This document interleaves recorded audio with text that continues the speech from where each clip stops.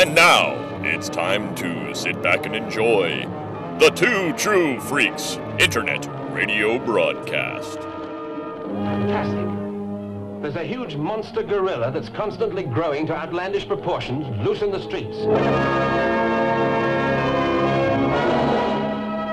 Conga, born of a scientist's dreams, bred on a madman's nightmares, brought out of the jungle and turned into a wild beast beyond man's understanding. I am your master, and you must obey me. Now you no longer have any fears. Starring Michael Goff as Dr. Decker, who stole the jungle's secrets of sorcery to distill Satan's black magic in his own laboratory. Margot Johns as the girl who becomes an accessory to murder, with Claire Gordon as the young student. Trapped with a madman in a nightmare world of fear, jealousy, and passion. Let me go! Thunder, you know I love you!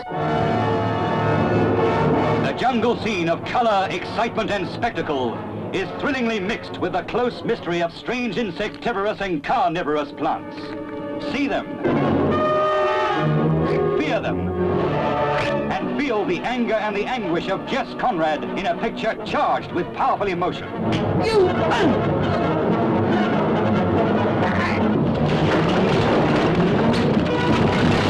Conga, the most fantastic beast of all time. Not since King Kong has the screen exploded with such mighty fury and spectacle. In the new process of spectamation and Eastman color, he grows in size and terror before your eyes. In a film that fills the screen with giant entertainment.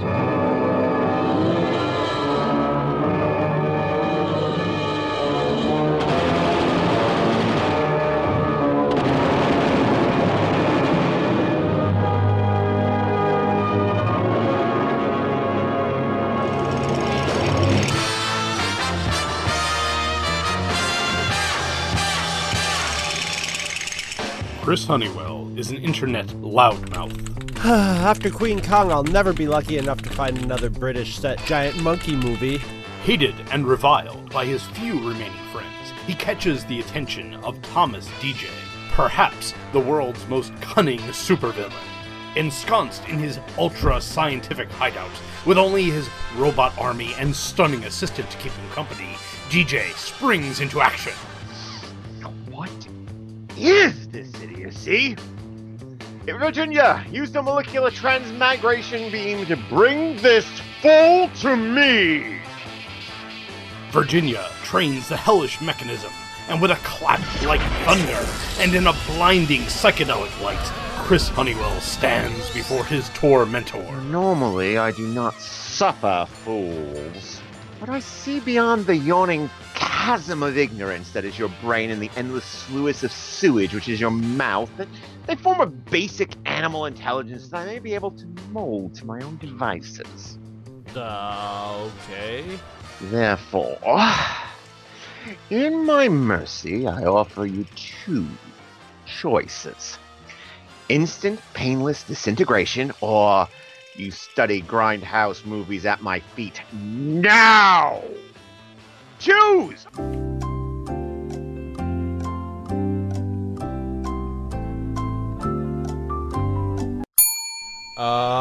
I choose not disintegration. So be it. In 1 month, I shall assign you a movie to watch, and will summon you again.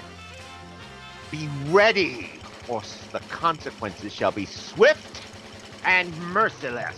Right, but how do I get to the... Now go! And thus began one of the most dangerous and unpredictable endeavors in evil sciencing. The Honeywell Experiment.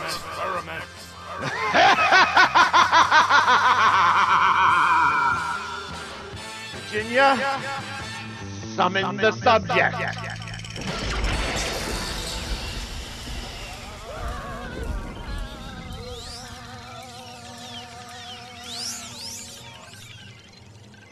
Thank you. Poor monkey. So, I'm yeah. good at pouring. We always like having you around, Jim and Teresa. Moon. We really enjoy it, actually, yeah.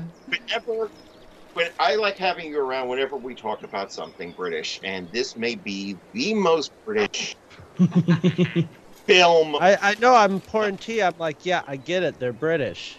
Still pouring tea. Maybe I'll have some tea. Virginia! Oh.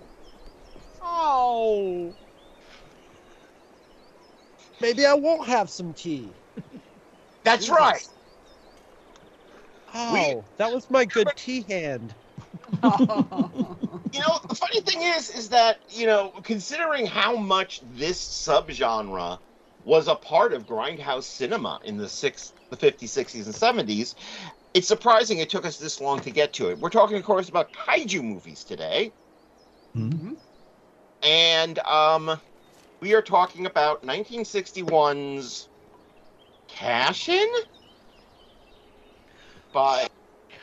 Kind of official part of the Kong family. Really? Yeah.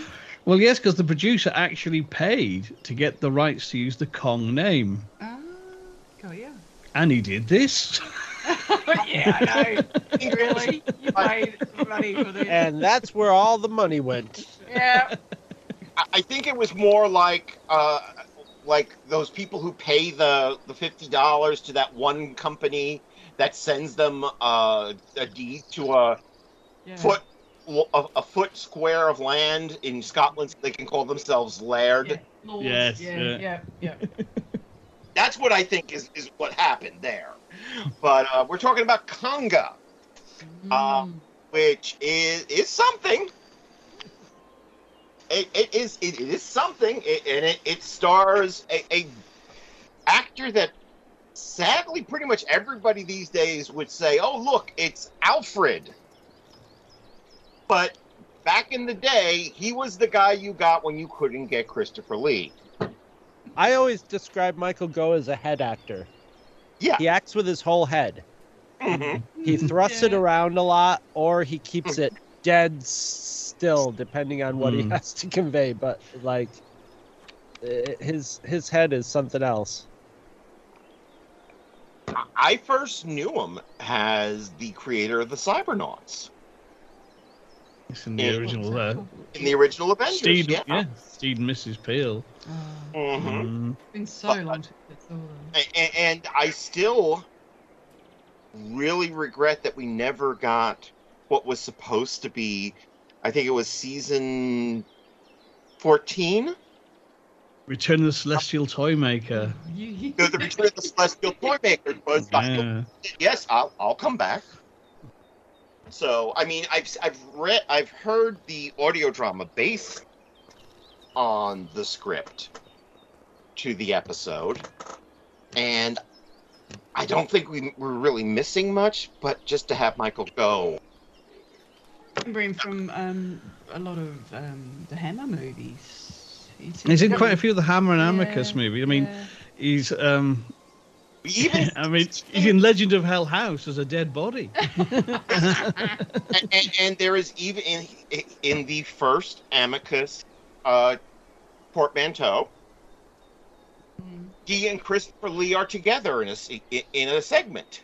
Yes, that's right. Yes, because that's the Crawling Hand one, and Michael Gough's the artist, and Christopher Lee is the evil critic. That's right. Yes. It's a great story. Dr. Terror's House of Horrors. Oh, I love that movie. But he was also in a film that has a terrific first half, but a second half that just goes off the rails. The Horrors of the Black Museum.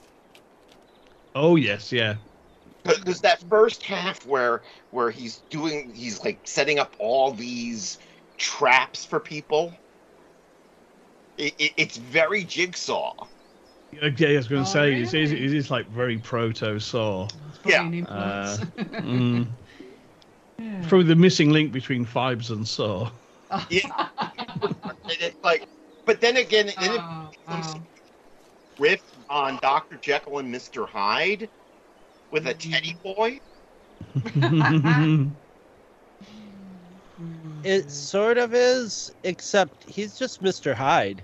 There's no Dr. Jekyll there. I mean, he's just he's a psychopath from the beginning to the end. There's no real like development of it. I mean, we find out that he is, but then like at the beginning when he's just like, I'm the happy professor back from Africa. And like when you start thinking about it, and he's like, and because I was watching it, and I'm like, wait, how did he get movies of all this stuff if he survived his plane crash? And he's like, well, I managed to save my camera. What happened to your pilot? Oh, the poor guy must have blah blah blah. I'm like, you killed him. Yeah. He was like, I don't want to stay in Africa. He's like, we're staying for 3 years. He's like, no, we're leaving. Okay, we're leaving then.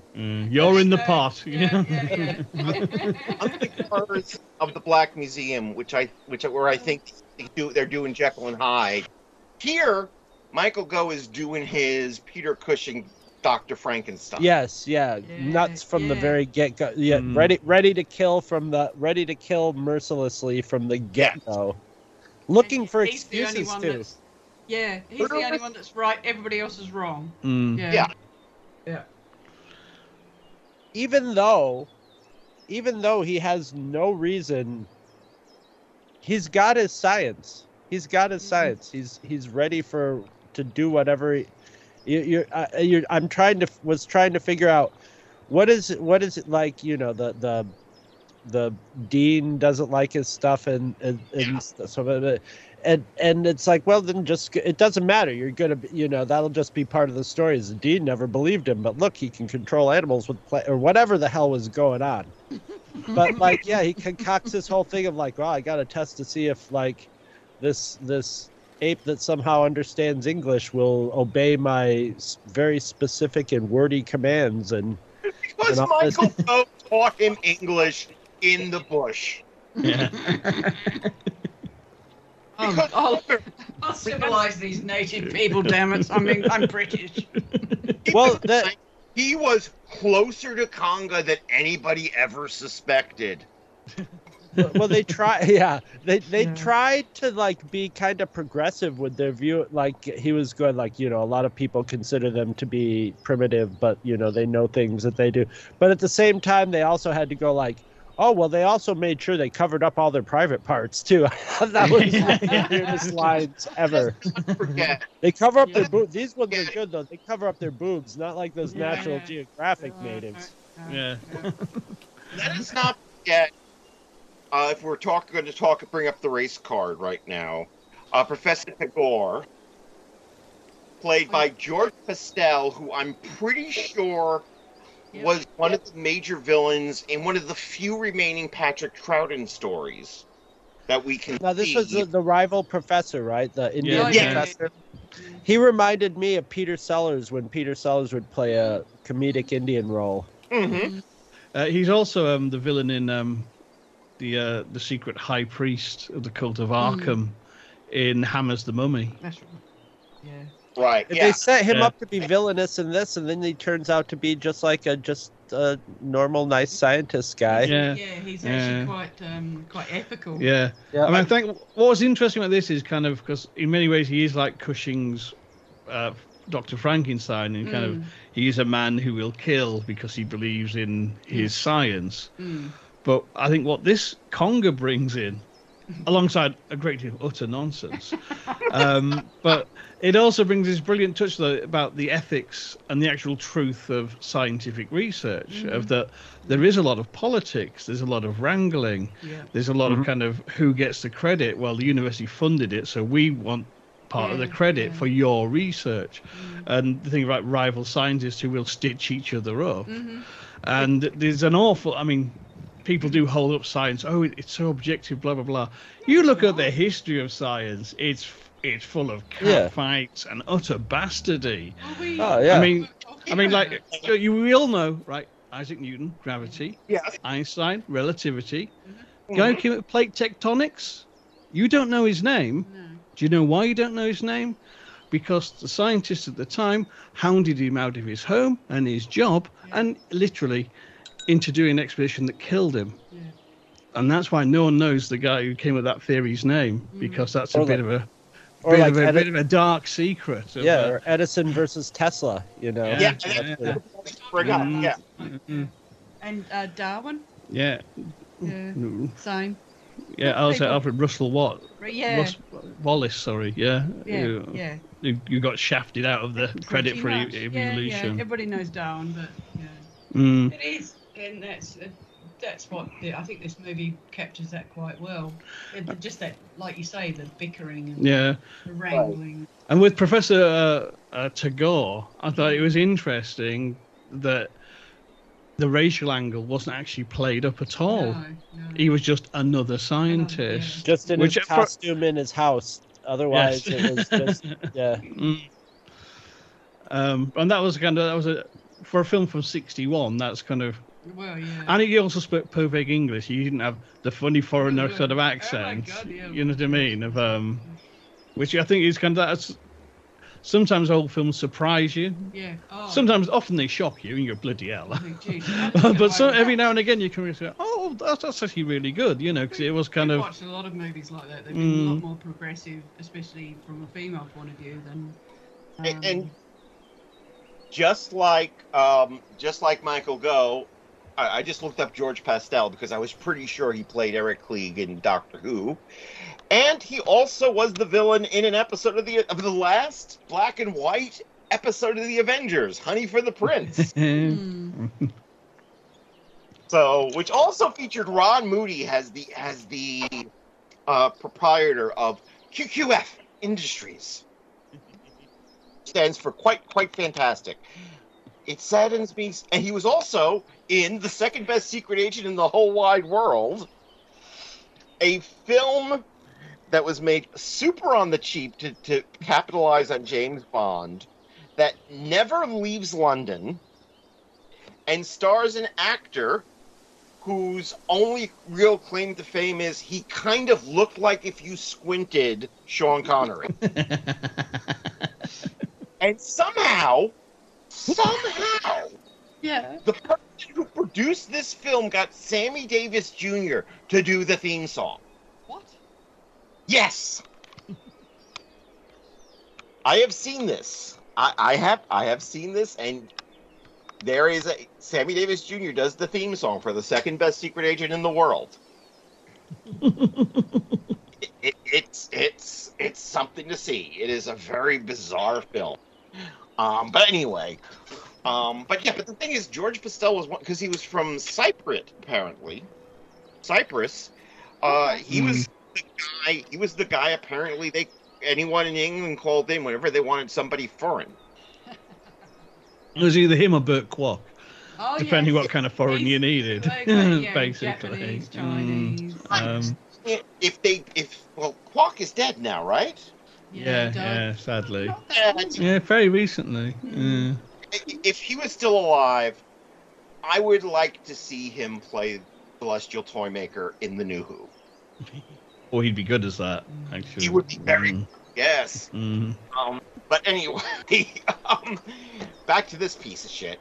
Kato? Yes. Jump out on the sellers. Sorry. Apparently, even though he's not credited, Congo is played by a 6-foot-tall actor named Paul Stockman from America, who was chosen because he was 6 foot. He would fit into the monkey suit. I thought you were going to say because he was American. He fit in the monkey suit, and he had brown eyes, and he's like, well, the director knew that gorillas have brown eyes, so I guess that's why I got the part. Wow. Yeah, because they were such sticklers for scientific detail in this movie. Yeah, it's just like all those garbage plant. Like it's just like I've managed to grow all these plants, dick plants made of garbage bags. Yes, and, thank you. And giant dicks with tongues. Yeah. Yes. And giant paper mache, pitcher plants and now, why can't I think of the Venus flytraps? Yeah. They're all Audrey chewing to the best of their ability, and literally inventing photobombing. Yeah. I mean, you've got this serious scene between Professor Gough and his long-suffering assistant, and it's really supposed to be Polio with his tongue out, lurking, just peering over his shoulder. Literally, And every shot in that damn keep the greenhouse, tongue the plants plants away are from... getting into focus behind them, going. Bah, bah, bah, bah, bah, bah. Well, the British censors were also going like, "You're getting those tongue plants suspiciously close to the penis plants. We gotta move about 5 feet to the side." Every time they were on screen, we were just. You notice the penis plants didn't get fed in that sequence. Oh yeah, because they're blue and swollen. There is. Glad we were not the only ones I told you about this, Chris, and you found it. You found it and bought it. When I looked at those phallic plants and heard that line that Michael Gough says about "we are closer than most people suspect," and the rapey bullshit with the young girl. Did not surprise me in the least that a porn company picked up the rights to do the novelization. Okay, so see, that's what I was trying to figure out watching this movie, because we talked about that a couple episodes ago. That like, it was like, I don't think I've seen a copy of the book I looked up a copy of the book on eBay, and I wouldn't say it was a flat out porn book, but it was one of those like dime novel, 2 or 3 really, really husky hot sweaty sequences in each book, sometimes out of place, but they had to be in there for the books. And that, like, the cover is painted like one of those. It's classic. But then when I was watching the movie, I'm like, okay, where are the sex scenes in this? Who are the people having sex? Like, I mean, are they gonna have him and his long time assistant, finally consummating it, or he was off with the girl in the woods, but then she's not into it later on. But then maybe it didn't go well in the woods, although it seemed to go well in the woods. They do explicitly, as explicitly as they can, without actually iron out saying it, make it clear that he had fucked his assistant. Yeah. Probably. Oh yeah. Probably. Stringing her along. And that's the whole where the plot turns, because basically is when she overhears them in the greenhouse. Yeah. And that's when she goes and doses up Conga. Yeah. And it is because, all right, this is how it is. You're replacing me for a younger model. Mm-hmm. Yeah. And he shot her cat. Yeah. That's the early red flag, isn't it? That all is not well here. No. These native people, they're actually quite sophisticated. Oh. Cat? We're not doing Kitten Kong. Fuck you. Not your time, cat. And I was just like, I wanted to see the giant cat. I wanted to see a giant green screen cat. You want the Goodies episode Kitten Kong for that? Please. Yeah, watch the Goodies. They did so much better. One of my favorites. Yeah. If I had to choose the most British scene in this film, it is the scene where Conga jumps out of the bushes and strangles a teddy boy riding a Vespa. There is nothing more British than that circa 1961, is there? That is what we say, totally on brand for the time.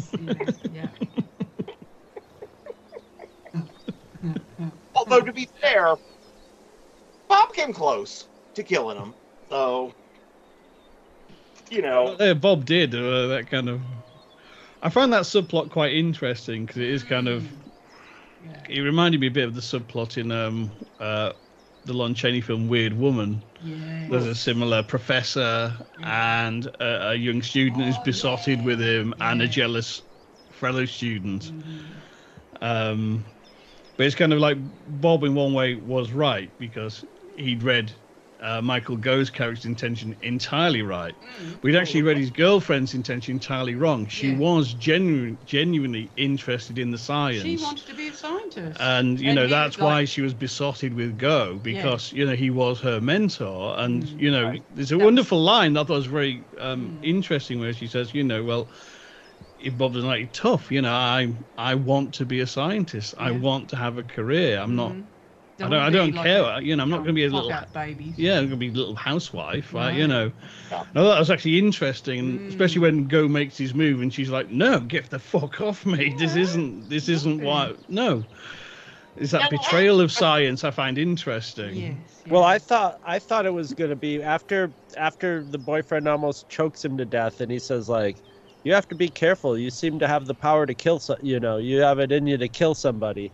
And I thought at that point he was going to be like, maybe I should recruit this kid because he's a psychopath like me, and he won't go getting all emotional over like killing people with the ape. So that's where I thought that was headed, but. Yeah. But I forget that it was this movie is basically an Ed Wood movie with maybe a higher budget, but the dialogue doesn't sound as Ed Woody, I guess, as Ed Wooden as Ed Wood movies, because it has a nice British accent on it. It has a little gloss on it, but it has stuff like, there's a huge monster gorilla growing to outlandish proportions loose in the streets. One human says that to another human, and the other human, starts running out the door to go fight the giant gorilla, where every other human in the entire world would go, "Wait a minute, what? Are you sure they're not just giving you shit right now?" Outlandish proportions, you say? What outlandish? Okay, let me look that up in the book. Oh, over 30 feet. Okay. Another very British scene in this film is when the panicking crowd eventually goes, "Stop! Look!"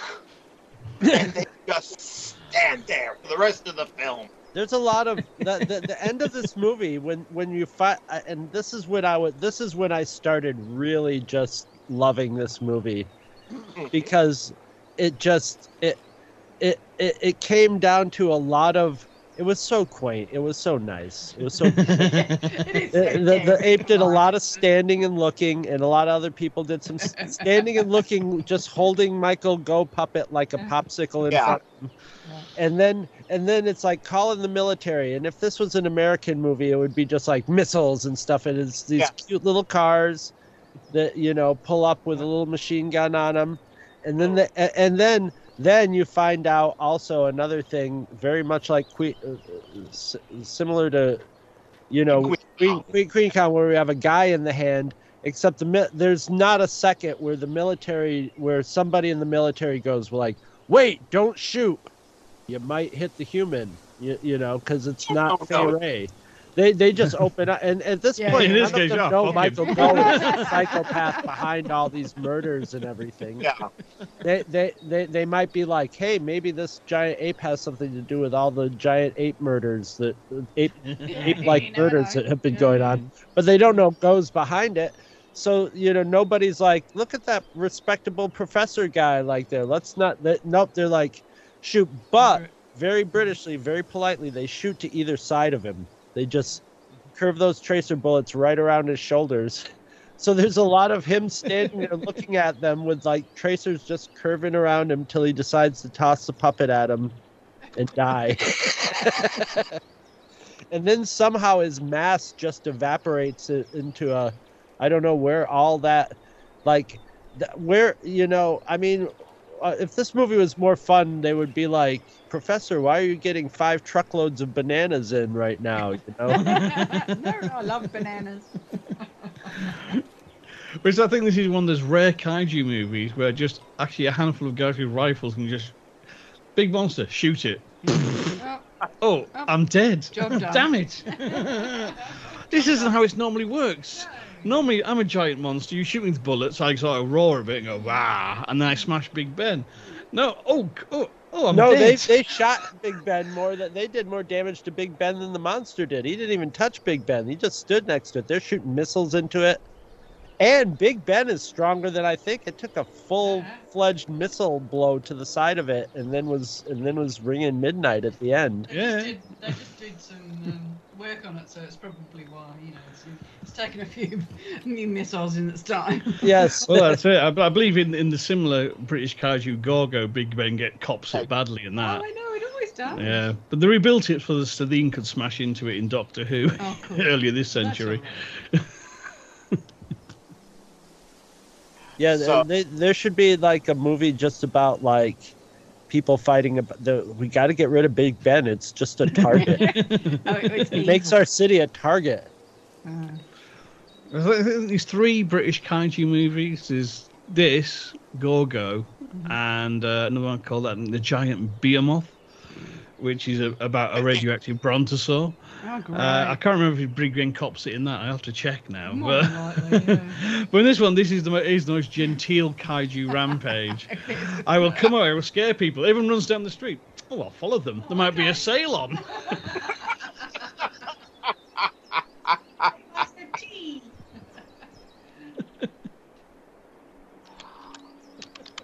I have a question though, because I'm looking at the summary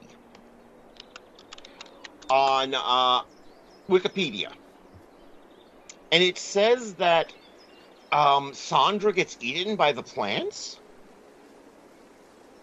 I was wondering what happened to her, because it's like at the worst she lost an arm, right? But I don't think, but like, I mean, for one, it's a giant, it's a those kinds of plants don't just, I mean, she should have maybe like plant acid burns on her hand or something like that, but they slowly digest things. They don't just like, those pitcher plants look like they were doing pretty good with the chunks of meat and stuff, but I'm feeding them. nom nom nom nom. Some people, I know when people get the Venus flytrap plants, they stick it like a pencil on one. It's like you expected it to go. It's like, no, that's not how it works. No, that actually kills the plants. Because things are getting some food, it shuts, it doesn't, and it dies. Yeah. You put a fly in there, and the fly's in there for like a week or two, So yes, exactly. So they never really show what happens to her after that. No. I forgot about that actually. I just hope the penis plants at the end didn't get her. Oh, yeah, well. Licked to death or worse. He made that the Venus flytrap grabs her arm, which holds her fast, and then Conga collapses the entire freaking greenhouse on her. That pretty much. Although I found it interesting once again because I think there is some homosexual subtext in here that Conga doesn't go for the cute blonde. No. I quite like that gender flip. That rather than doing the classic Kong motif and go for the cute blonde. You're gonna love Queen Kong. Oh, I know, we've seen Queen Kong. Robin Asquith is Fay Ray. Fucking hell. We have, yes. Rula fucking Lenska, am I right? Oh, yes. But yes. It's just...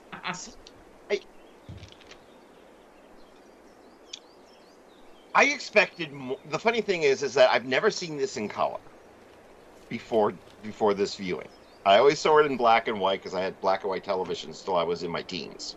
Oh, this is total Channel 11. Yeah. Saturday afternoon, that I would watch over at my grandfather's on cable movie. Mm-hmm. What's pretty funny is that Conga ended up having a life beyond this film. Yes, there was a Charlton comic series. That lasted, if I remember rightly, years. Mm. It's gotta be. I mean, and you were saying Steve Ditko did the art. It's gotta be better than. I was looking those up too, and those go for a pretty penny on the internet. So, I'm betting they're pretty good. I bet they're cheesy, but I'll bet you they're better than this movie for sure. There was actually a Congo Gorgo team-up comic done by Charlton. Ooh. Yes. Yeah. And there was, because there was a Conga comic book series, there was a sequel to this. Conga TNT, which Chris has seen. Well, when you say seen, We're taking a very loose definition of scene because I found it on YouTube. It's on YouTube. You can go watch it, like I watched it, which was I flipped through it and would watch. I watched maybe 3 or 4 or 5 like 10-minute sequences, but it's hard. But it's also one of those things where grudging respect that someone went through and made a full-length movie. It's an off-the-store Halloween shop ape suit shot on video, you know, really like either pre-computer editing, you know, composite stuff, like somebody had access to a TV station Chiron or something, sort of special effects, you know, and acting at, you know, I got some of my buddies from work and some of my friends to help out, to star. And it strikes me as one of those films, I mean, not having seen it, it strikes me as one of those films that are in the same sort of territory as a film I watched for Radapalooza last year. And the reason why there probably won't be a Halloween Horror Fest this year, because Radapalooza broke me. Hey, I gave you a good one. I know. You gave me a good one, and the Moons gave me a good one. And then I had to sit through things such as, you know, Rats, Night of Terror. And oh my god, this what was the name of this film? I'm trying to remember. It was done. It was ultra cheap, with like a lot of green screen and a lot of video editing and stuff. And it was about rats from outer space. Wasn't there a movie like The Rats Are Coming and the Werewolves Are Here or something like that? I saw that. I have seen that. Peter Milligan, isn't it? Oh. Here, this is the name of the film. Rat Scratch Fever. It's hideously bad. It is hideously bad. And it was the director is also responsible for like some, because I was looking at his CV. How to put it? He's responsible for this shit. Yeah, exactly. You want to name the villains? Yeah, you bastard. Yeah, it's like, don't think you're getting away with this. The other films that this director Jeff Leroy have made include Giantess Attack versus Mecha Fembot. Wow. That is a great title. Probably a terrible movie, but a great title. Dracula in a women's prison. Okay. Yeah, I wonder what's going to be going on there. Me, Count Dracula, in a women's better than prison the movie, with my but okay. reputation. Frankenstein in a women's prison. Okay, so the first one had to have been a success of some sort. Well, no, actually, Frankenstein came first. I'm moving back. Phrasing. So it's sort of like the Paul Morrissey, Andy Warhol's horror movies. Werewolf in a women's prison. Women's prison. All right. Okay. Is there a mummy coming? Is there a mummy? I would say so. I do not see any mummy movie here. However, there is Poor Man's Bikini Beach. That sounds great. The only one thing.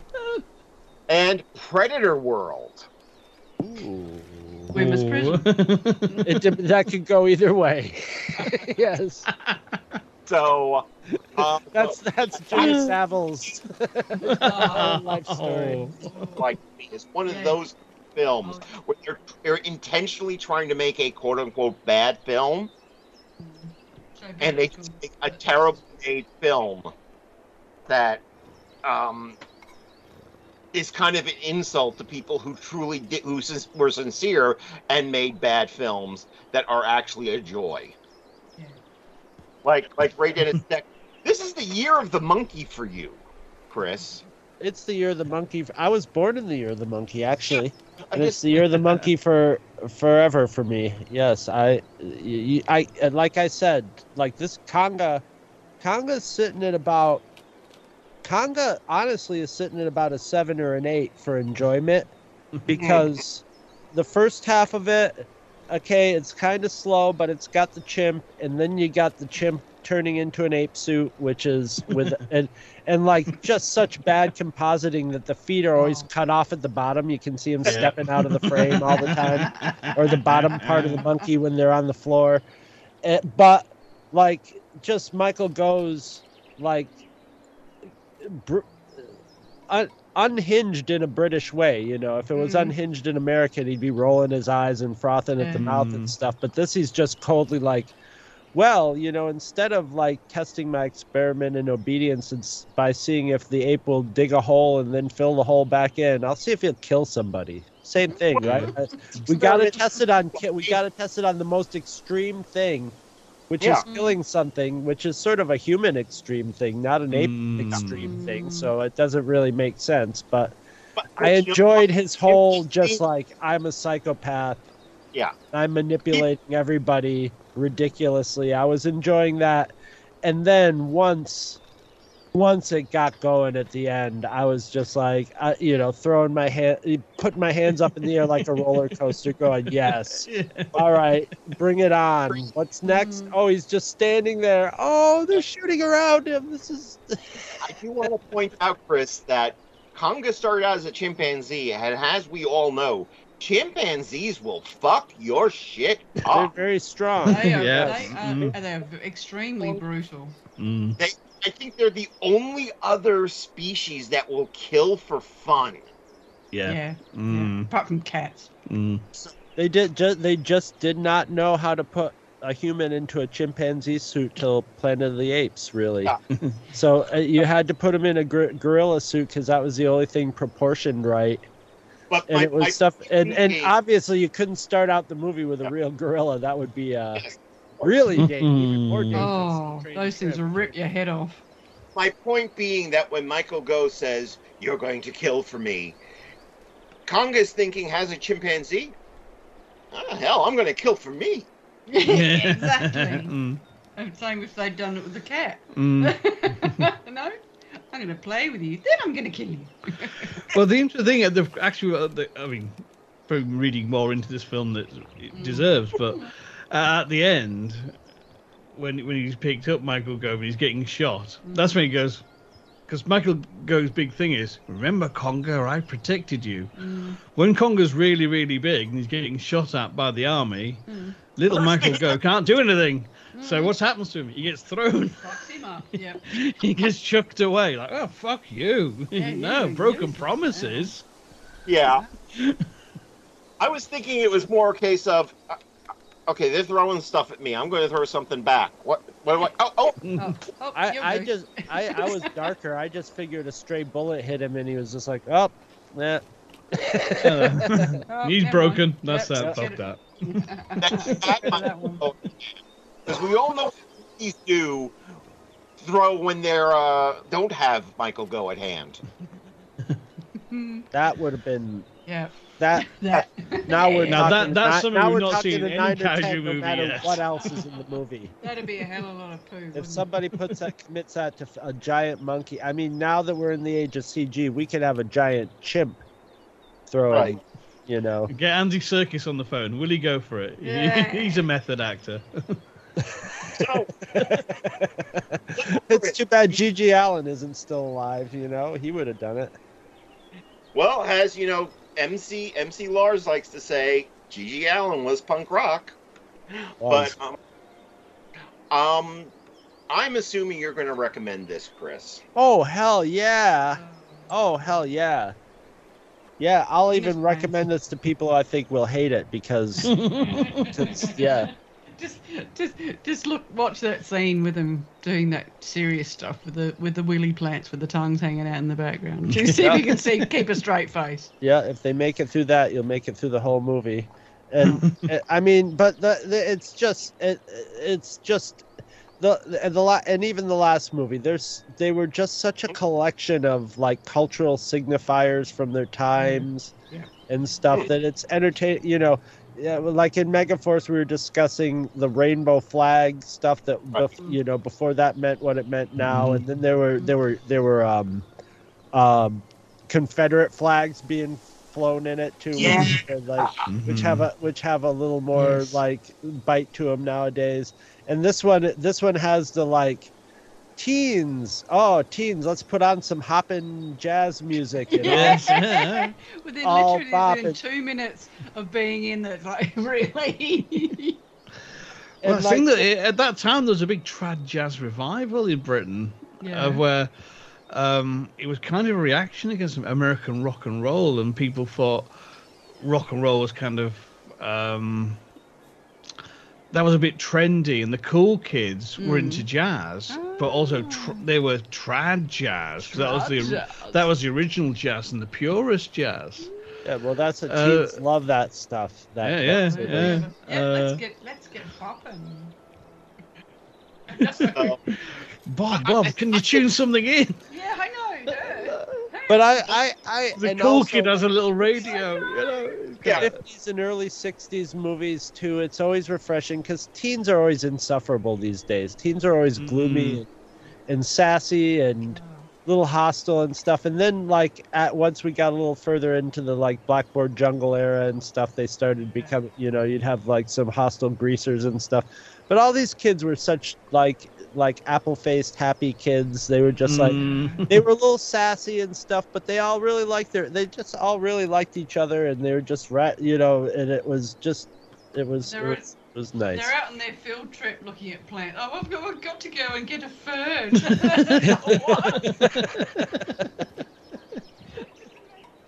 It's that I went to school with. So obviously just bullshitting. He's just like, yes, look at the moss on the ground. Come, we'll fill out my notes. Yeah. Okay. Right. But I mean, that's actually probably not too far off from reality in college. Well, no, that's it. At the time, that's how it would have been. Yeah.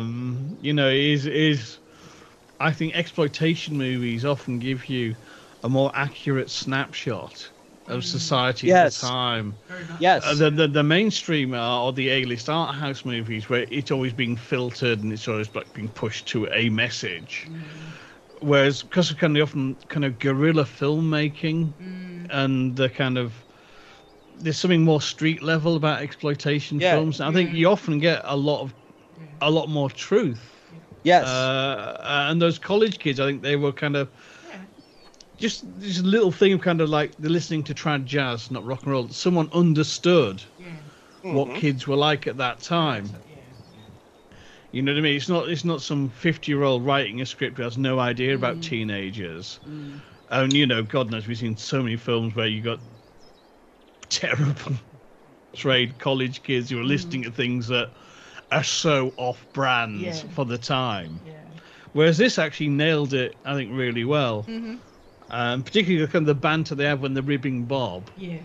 And that was, I thought, it's just nicely played, and I think more true done very well. Of the time than any kind of.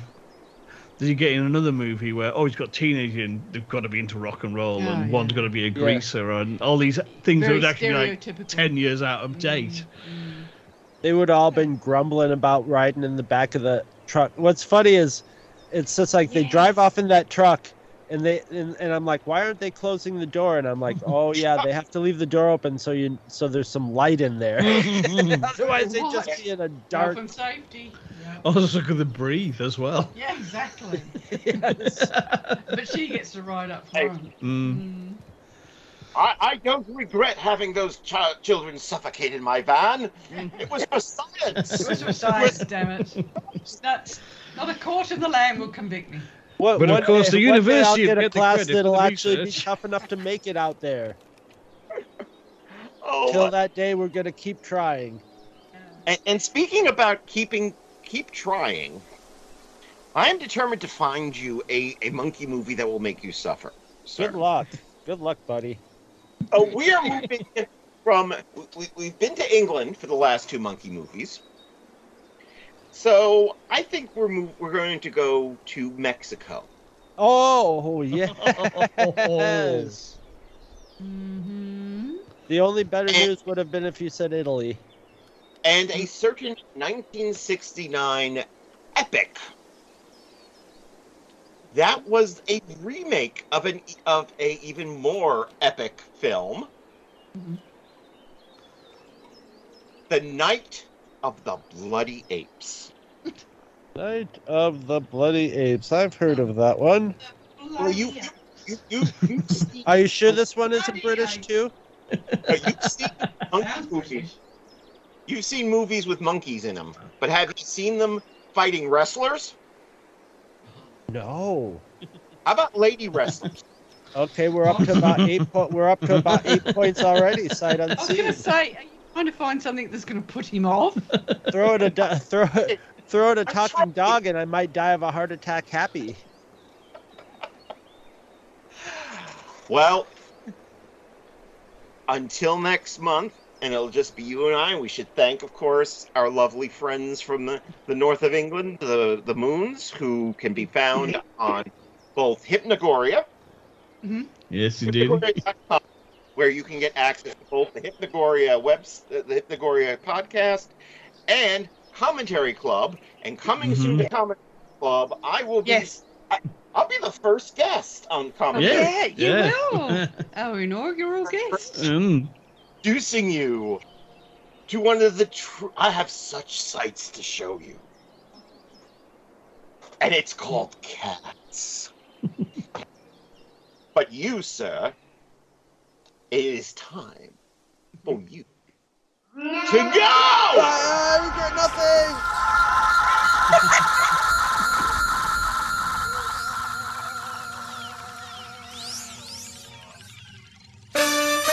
Shake your body, baby, do that conga. No, you can't control yourself any longer. Come on, shake your body, baby, do that conga. No, you can't control yourself any longer. Visit our website at twotruefreaks.com. Two True Freaks is always spelled TWOTRUEFREAKS. You can email Two True Freaks directly at twotruefreaks@gmail.com. Two True Freaks and all of its excellent affiliates are available on iTunes, and you can choose to subscribe to either the entire network if you wish, or pick whichever individual shows you want to follow. We have so many shows to choose from, there's just bound to be one that appeals to your particular fandom. Just search Two True Freaks with an exclamation mark at the end, space, and the number 2. You can find Two True Freaks on Facebook. Just search for Two True Freaks. If you ever leave your house and you actually have friends, why don't you tell them about Two True Freaks? If you've enjoyed our show, please won't you take a moment to rate us on iTunes? That helps others find the show too. Thanks for listening, and join us every Monday for new episodes of Two True Freaks.